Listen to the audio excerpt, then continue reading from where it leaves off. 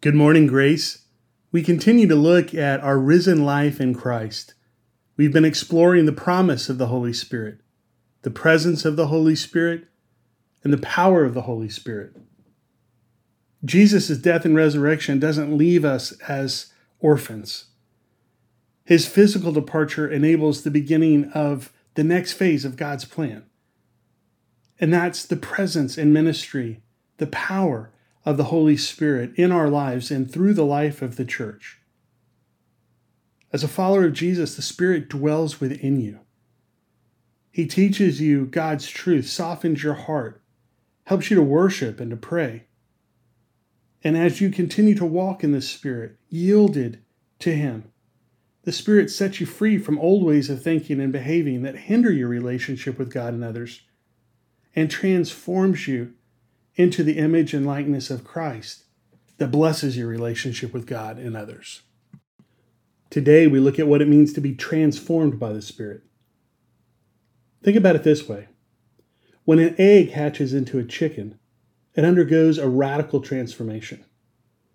Eggs are fragile and hard, incapable of moving and quiet.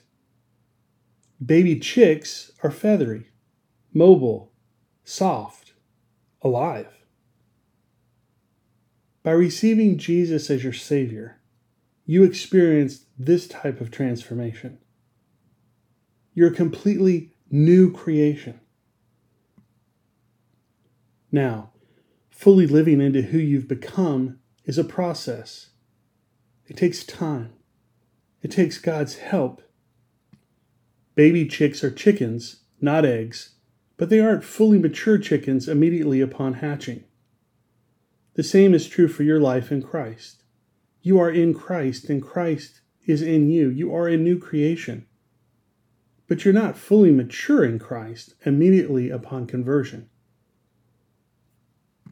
The presence and ministry of the Holy Spirit in your life is all about making you, day after day, year after year, more and more like Christ, helping you to see as Christ sees, hear as Christ hears, speak as Christ speaks, feel as Christ feels, love as Christ loves.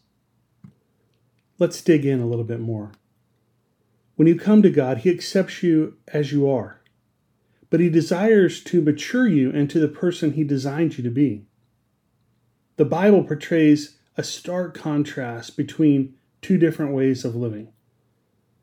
In Galatians 5:17, the Apostle Paul writes, "The old sinful nature loves to do evil, which is just opposite from what the Holy Spirit wants. And the Spirit gives us desires that are opposite from what the sinful nature desires. And these two forces are constantly fighting each other within us. And your choices are never free from this conflict." As you contemplate that scripture, in what areas of your life have you experienced this conflict between doing what you used to do and doing what the Holy Spirit would have you do? You can either live from your old nature, continuing in the habits you had before you came to faith in Christ, or you can live as a new creation with a new nature.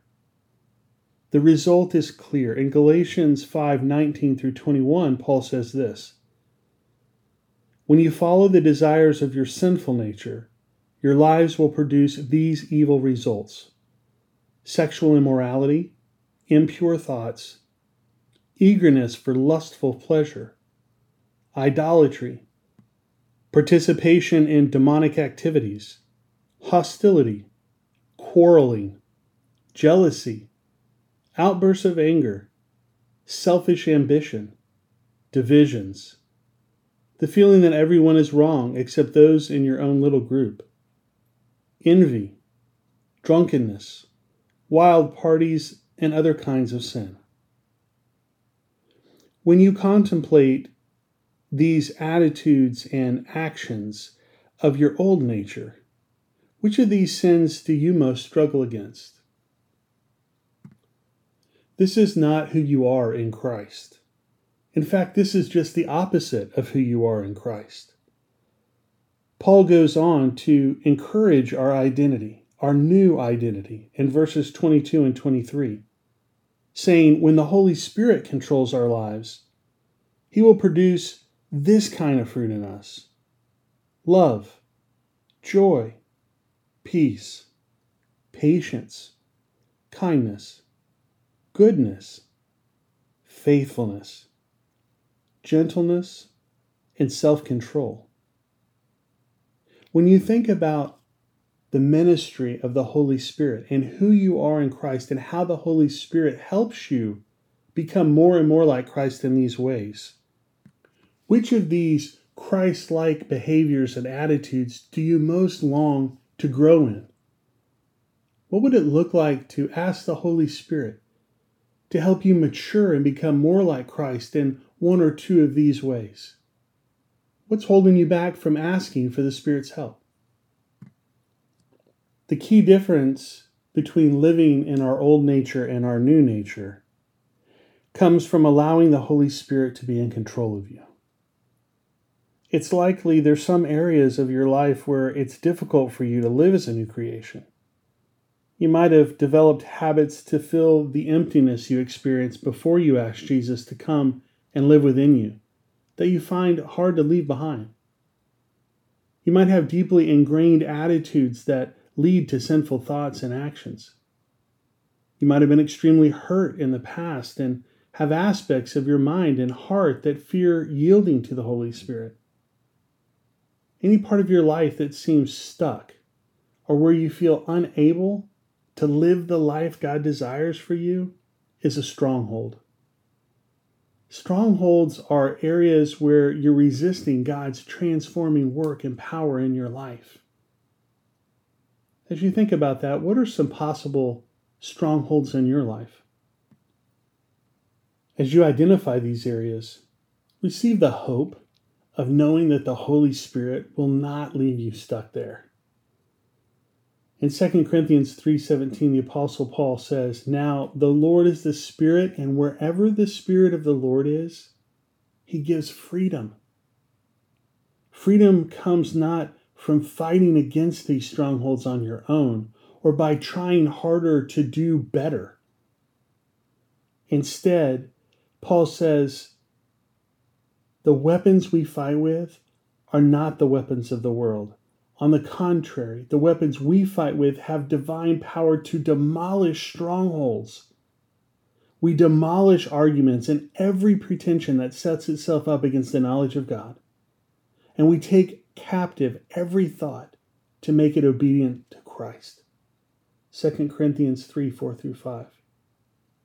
How does it feel to know that you can be free from your strongholds? Prayer and the power of God's Word are among the weapons God uses to demolish strongholds. So this morning I want to invite you to join me in entering into the presence of God.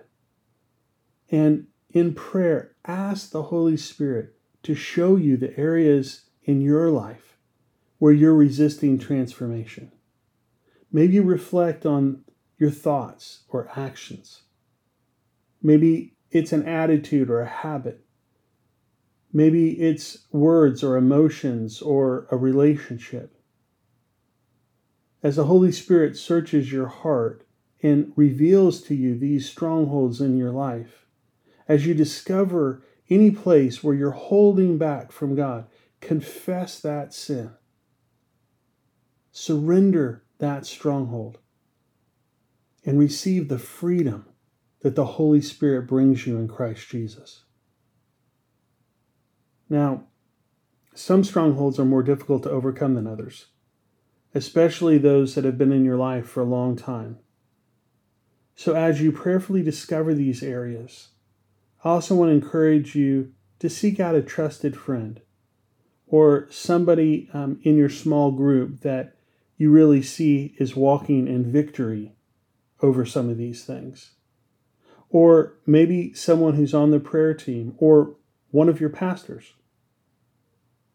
Ask them to visit with you and to pray with you and to help you surrender to the Lord and invite the Holy Spirit to take control over that area of your life. You are a new creation in Christ. The old has gone and the new has come. And I pray that today you walk in the freedom that Christ has died that you might enjoy. May the love of the Lord Jesus continue to draw you to himself. The power of the Lord Jesus strengthen you for his service.